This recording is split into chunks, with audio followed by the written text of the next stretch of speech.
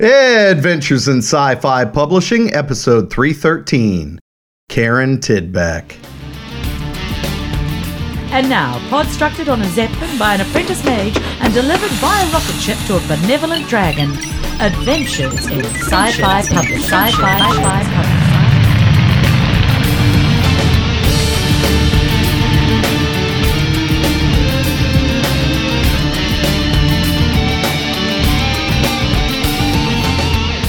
Welcome to Adventures in Sci-Fi Publishing, your podcast for science fiction and fantasy media. This is Brent Bowen. This week, I'm without Christy.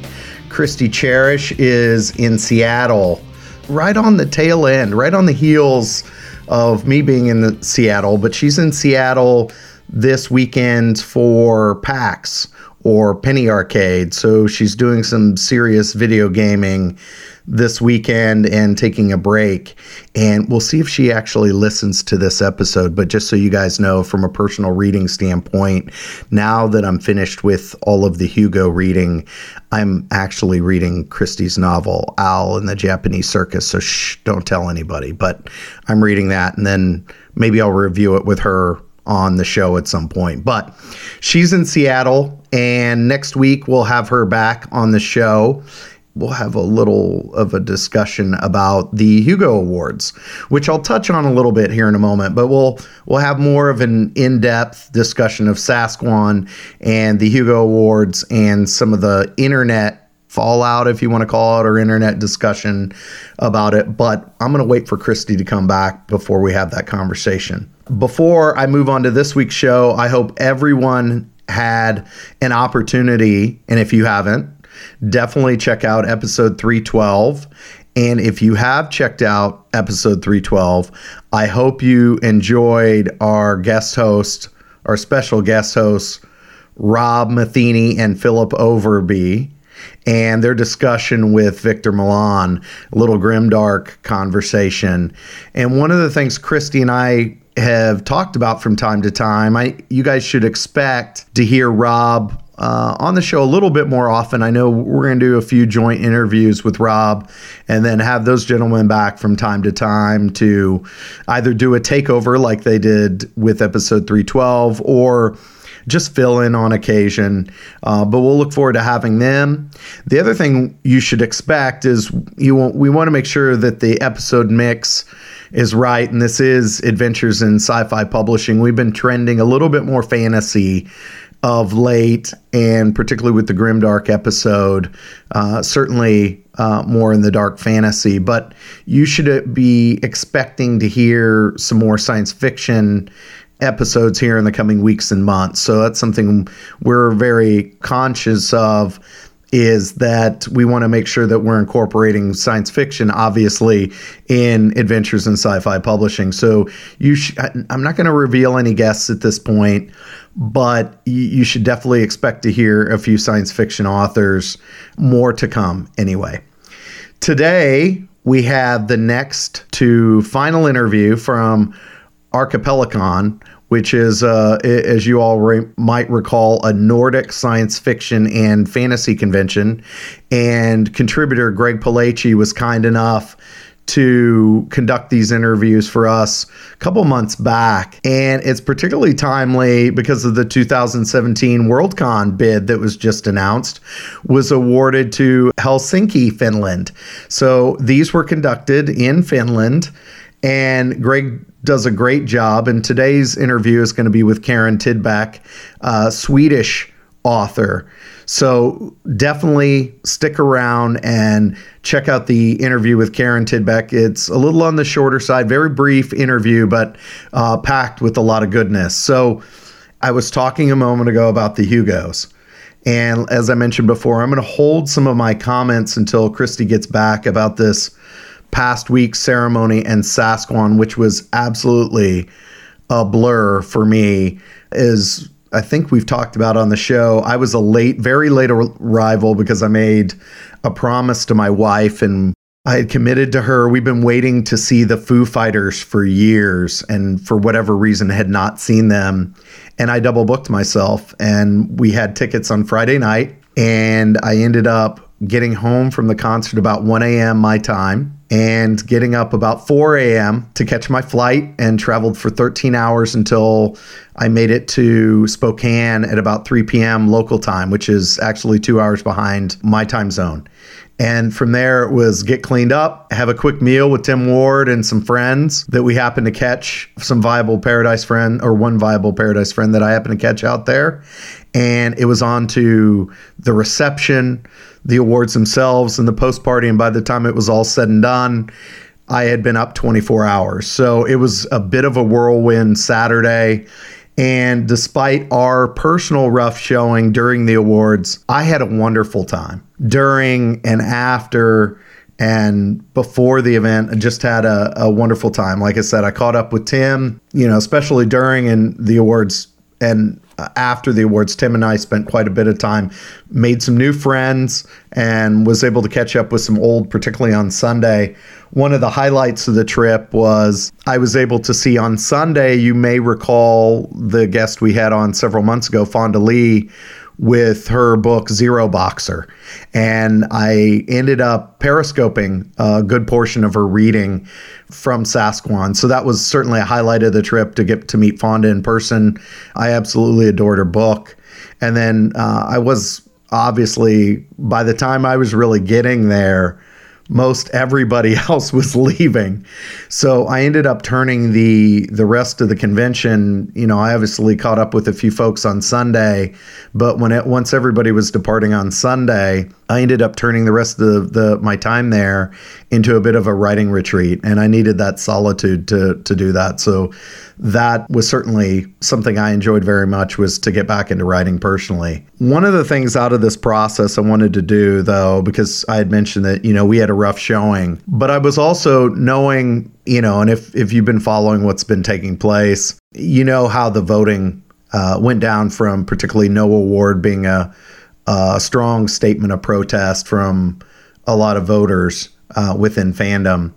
And for those of you that exercised your right to vote, no matter how you voted, whether you voted for us and saw through the madness and thought we were worthy and gave us a vote believing us to be Hugo worthy, I want to thank you for that show of support.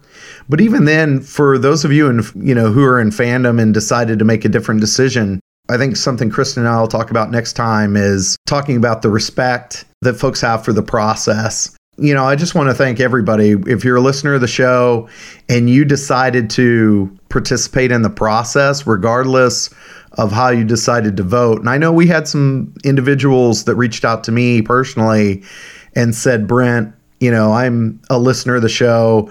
I respect what you all do, and I respect what you put out as a product.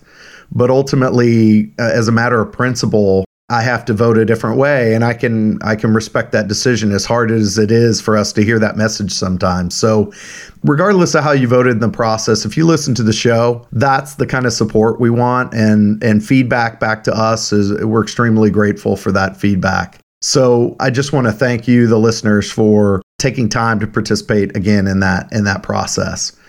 So I know a lot's going to has been said about the Hugo Awards, will continue to be said about the Hugo Awards, and I'll wait for Christy to come back, but I will tell you that this topic will certainly we won't beat a dead horse, but the topic will certainly be a component of the show for the remainder of this year and into next year. And I don't know how it can't be, because any of you, who listen to the show regularly know that I'm from Kansas City, and the Mid-Americon 2 is the Worldcon destination for 2016. So it's in my backyard. It's in my hometown. We'll plan, and I had some conversations at the Losers Party, before the Losers Party and during the Losers Party, had some conversations with the con runners, and you can expect to have them on our show through the course of next year and be able to talk about what we can expect out of Mid-Americon 2. So I'm really looking forward to those episodes. But in the meantime, if you have some thoughts about either our Grimdark takeover or the Hugo Awards, feel free to come by the site or stop by our social media channels and definitely drop us a line, or even send us an email. Definitely drop us a line and let us know what you think. So until that time, and until Christy's back, and we'll be together for episode 314, everybody take care.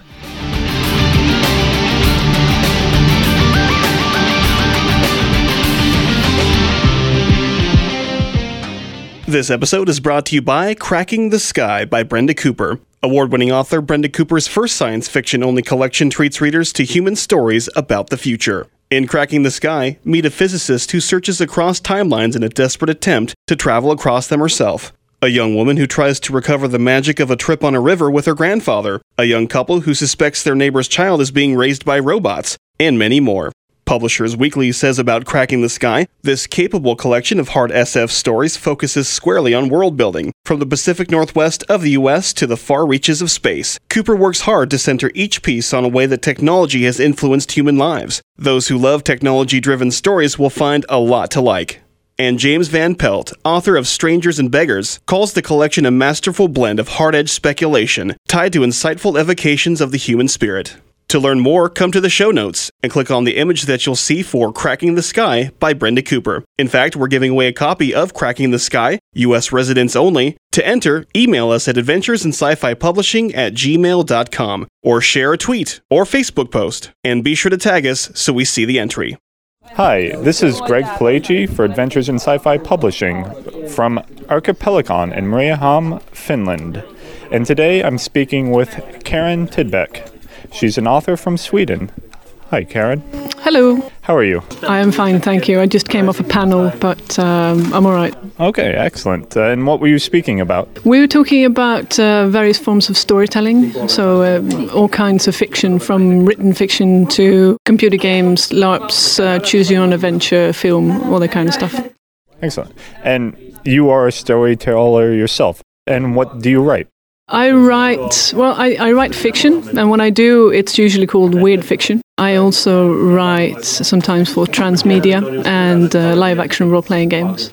Excellent. And so what are some examples of books, short stories, or even games you've written for? I think books are probably the easiest ones to find, and in the Anglo world, what you would find is my short story collection Jagannath, and a bunch of short stories published here and there.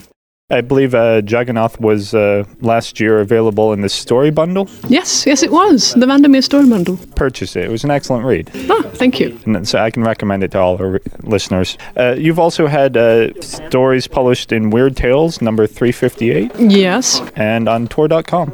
On Tor.com, yes, that's true. And what were those titles? I can't remember if Weird Tales if that was Jagannath the story, or if it was one called Augusta Prima. I think I published both of those in Weird Tales, but different issues. And you've also been published in the Best Science Fiction and Fantasy of the Year, Volume 7, which was for 2013. Mm-hmm. And the year's Best Dark Fantasy and Horror, 2014. What were those stories? I'm going to confess that I don't remember because I've had a number of short stories published in various best of anthologies now, and I can't remember which one goes where. Sorry. Fair enough. I guess it's the curse of being a prolific author. Yeah, it's kind of it's a delightful problem to have. I'm not complaining. You said that your work gets considered weird. Mm. Why is that? Probably because it doesn't really fit into any of the definitions of science fiction or fantasy or horror. I sort of move between the categories. So it's mostly been classified as new weird or just weird. Or this, as I was on a panel with Johanna Sinisalo yesterday, and we both sort of realized that Nordic weird is probably a good definition for it. Okay, then what differentiates Nordic weird from new weird? I think Johanna said last night that Finnish weird is the new weird. I'm not sure about Swedish weird, but it has to do with the cultural backgrounds. We did find out that we have a lot in common when it comes to our cultural backgrounds, the way we write, themes we choose, and so on. And I think that's the best way to make the distinction that what I write has a very distinct Scandinavian background and maybe not rooted as much would you say that New Weird has some roots in Lovecraftian fiction, stuff like that?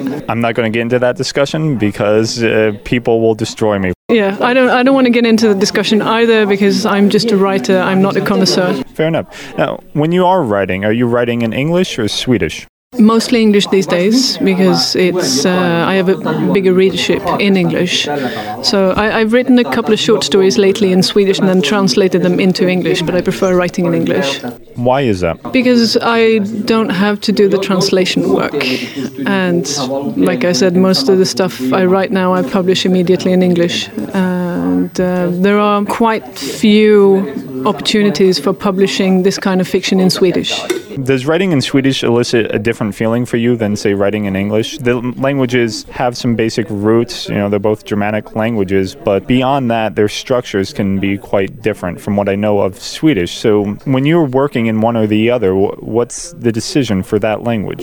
Usually the decision, what language I write in is mostly just decided on where it would be easier to publish. But there are some very distinct differences between writing in Swedish and English. And I think the biggest part of it is the fact that Swedish is my native language and English isn't. So I have a very instinctual relationship to Swedish. I will be aware of the cultural connotations of each and every word. And I don't have the same relationship to English, seeing as I'm not a native speaker. And it takes a lifetime to learn a language like that. But do you have ideas? Are they germinating in Swedish or English? Or is it solely you come up with something visual in your head and then you're like, okay, this would sell best here? It really depends. If I get a commission in English, for example, I usually start out by writing nonsense. It's sort of how I get going. I fill notebooks with just automatic writing and nonsense. If I'm writing something for an English audience, I'll just start in English. If I have a commission for a Swedish audience, I'll start in Swedish. But most of the story it is, if I don't have a commission, if I'm just writing for myself, I'll usually start in Swedish.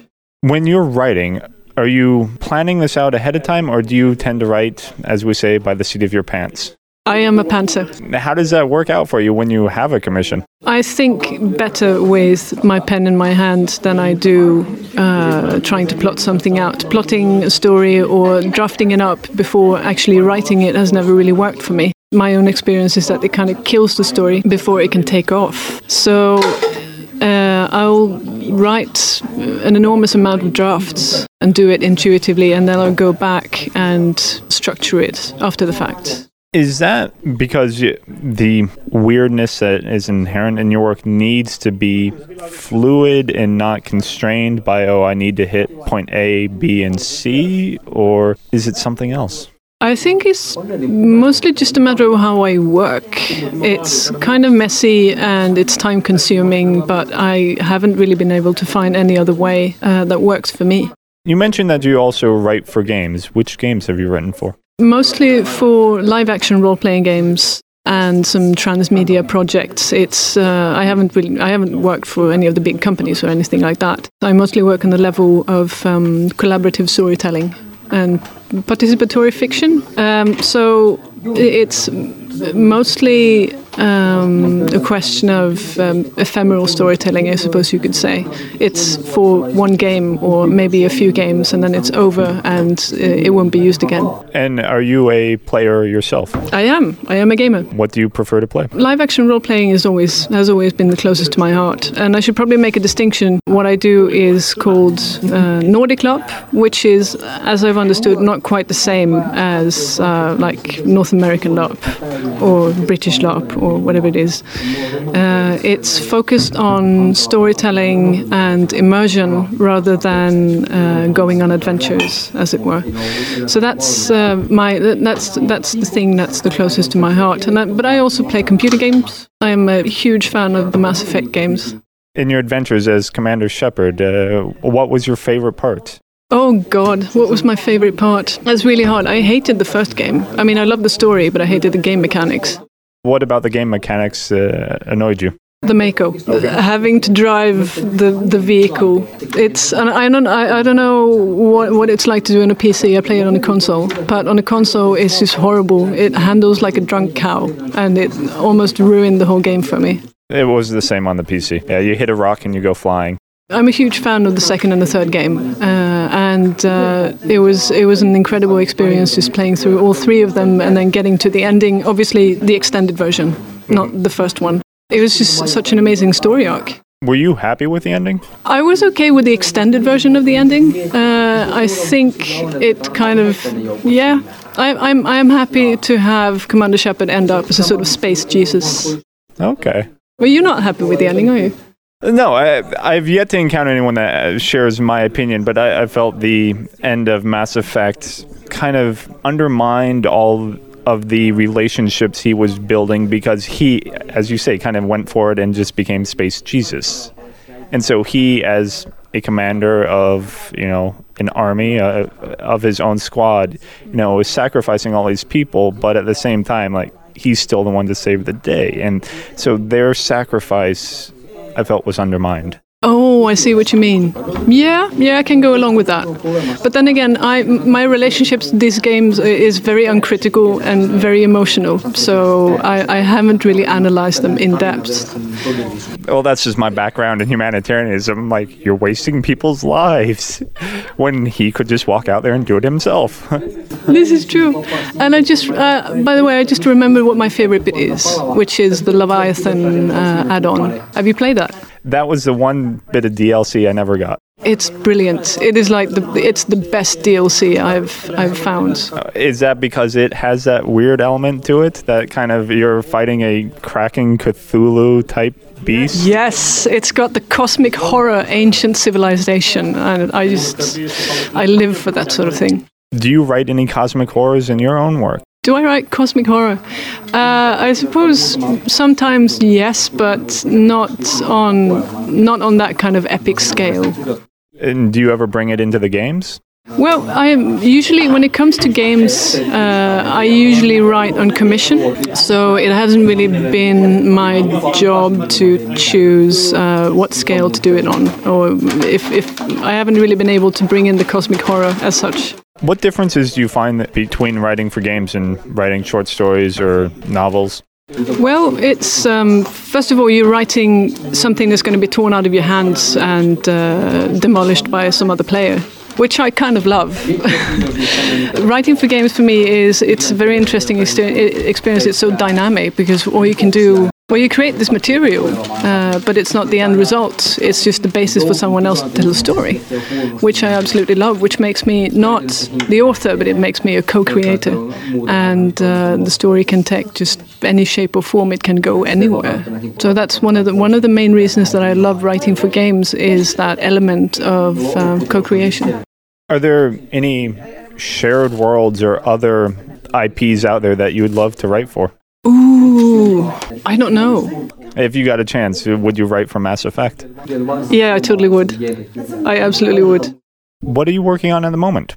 I'm working on a novel, which I can't really talk about because it's something I don't really talk about works in progress, but I'm working on it, and I've got some short stories in the pipeline as well. Back to the Nordic weird and you being from Sweden. How does that play into your games writing? I think I usually end up pulling in the Ingmar Bergman melancholy and angst into games when I write for them. There was this game called Celestra, which was a Battlestar Galactica LARP. They basically took a ship, a destroyer, and they outfitted it on the inside to be a spaceship.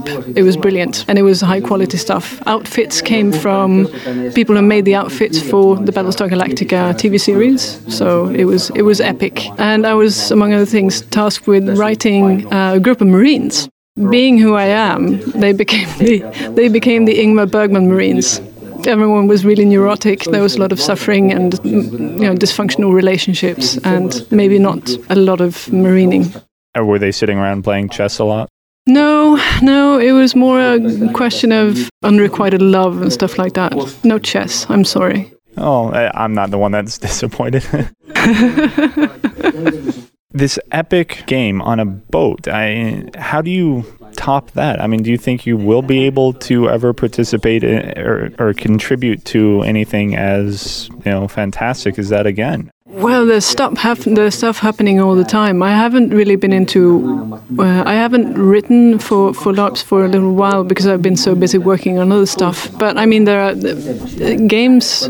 Nordic LARP is sort of getting bigger and bigger by the minute. And not sure if you heard about it, but there was this Harry Potter LARP taking place in an actual castle in Poland, complete with very expensive special effects and story and everything.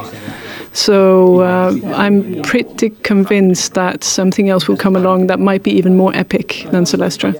You mentioned earlier that there's a difference between Nordic LARP and North American or even British LARP.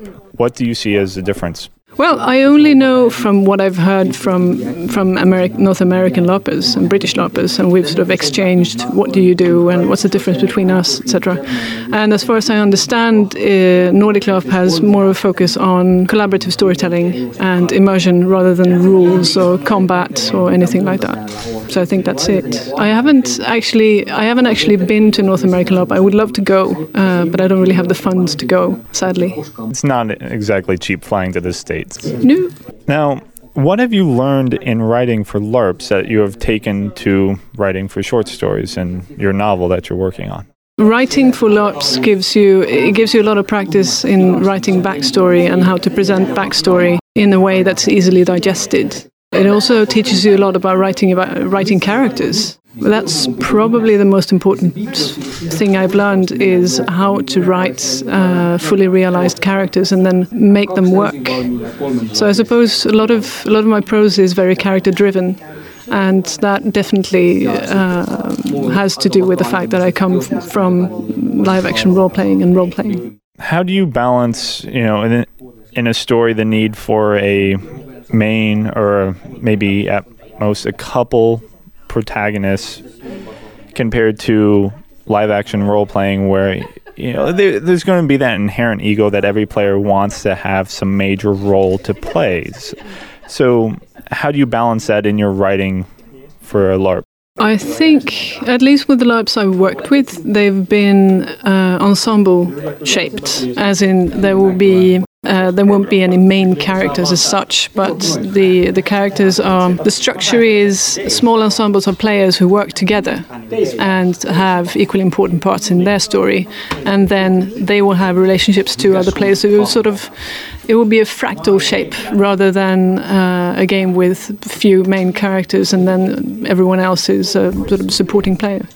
So I don't really see that as an issue.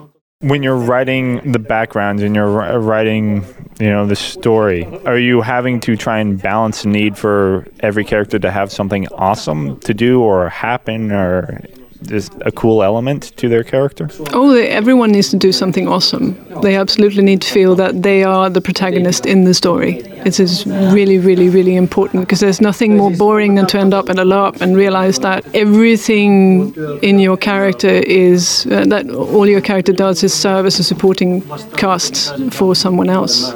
And is this something you've experienced being a LARPer? Oh yeah, absolutely, lots of times. So for others out there running their own games, what suggestions do you have to them? When writing characters, all characters need to be the protagonists of their story, and that's the structure of having a few important characters and some less important characters is really, it's not really relevant anymore. It's not so much fun for the players, and I think that an ensemble-based cast works a lot better, both for the players' well-being but also for the story. And how do you balance that with a need for a greater story arc? Good question, because players are always going to show up and bend the story out of shape, aren't they? I think the games that I've worked on a lot of them have had a very loosely outlined main story, as in it's been a story arc that hasn't been vulnerable to change, as it were. It works even if it's changed beyond recognition. Well, where can we find you online? You can find me on my homepage, which is karintidbeck.com, which is the easiest place to find me. Any social media? I'm on Twitter as well as K Tidbeck. Okay, excellent. And any of your works that you'd like to promote? There are things coming out, but it's too early for me to announce them, sadly. Okay. But there will be stuff, and I'll brag about it on my homepage. All right. Well, then your works that are already published, where can we find them? You should be able to find Jagannath just about anywhere that sells books. And you can also find some of my stories over at Tor, Strange Horizons, Lightspeed, and Weird Tales. There's also a complete bibliography on my website with links to where you can find everything. Well, thank you so much for your time. Thank you for having me. For Adventures in Sci-Fi Publishing, this has been Gregory Pellechi from Archipelacon in Mariehamn, Finland. Visit Adventures in Sci-Fi Publishing for show notes, links, reviews, special guests, videos, and more. Email us at adventuresinSciFiPublishing@gmail.com. Sound effects from the Free Sounds Project. Music by Symmetry, found at musically.com. No authors were seriously damaged in the making of this podcast.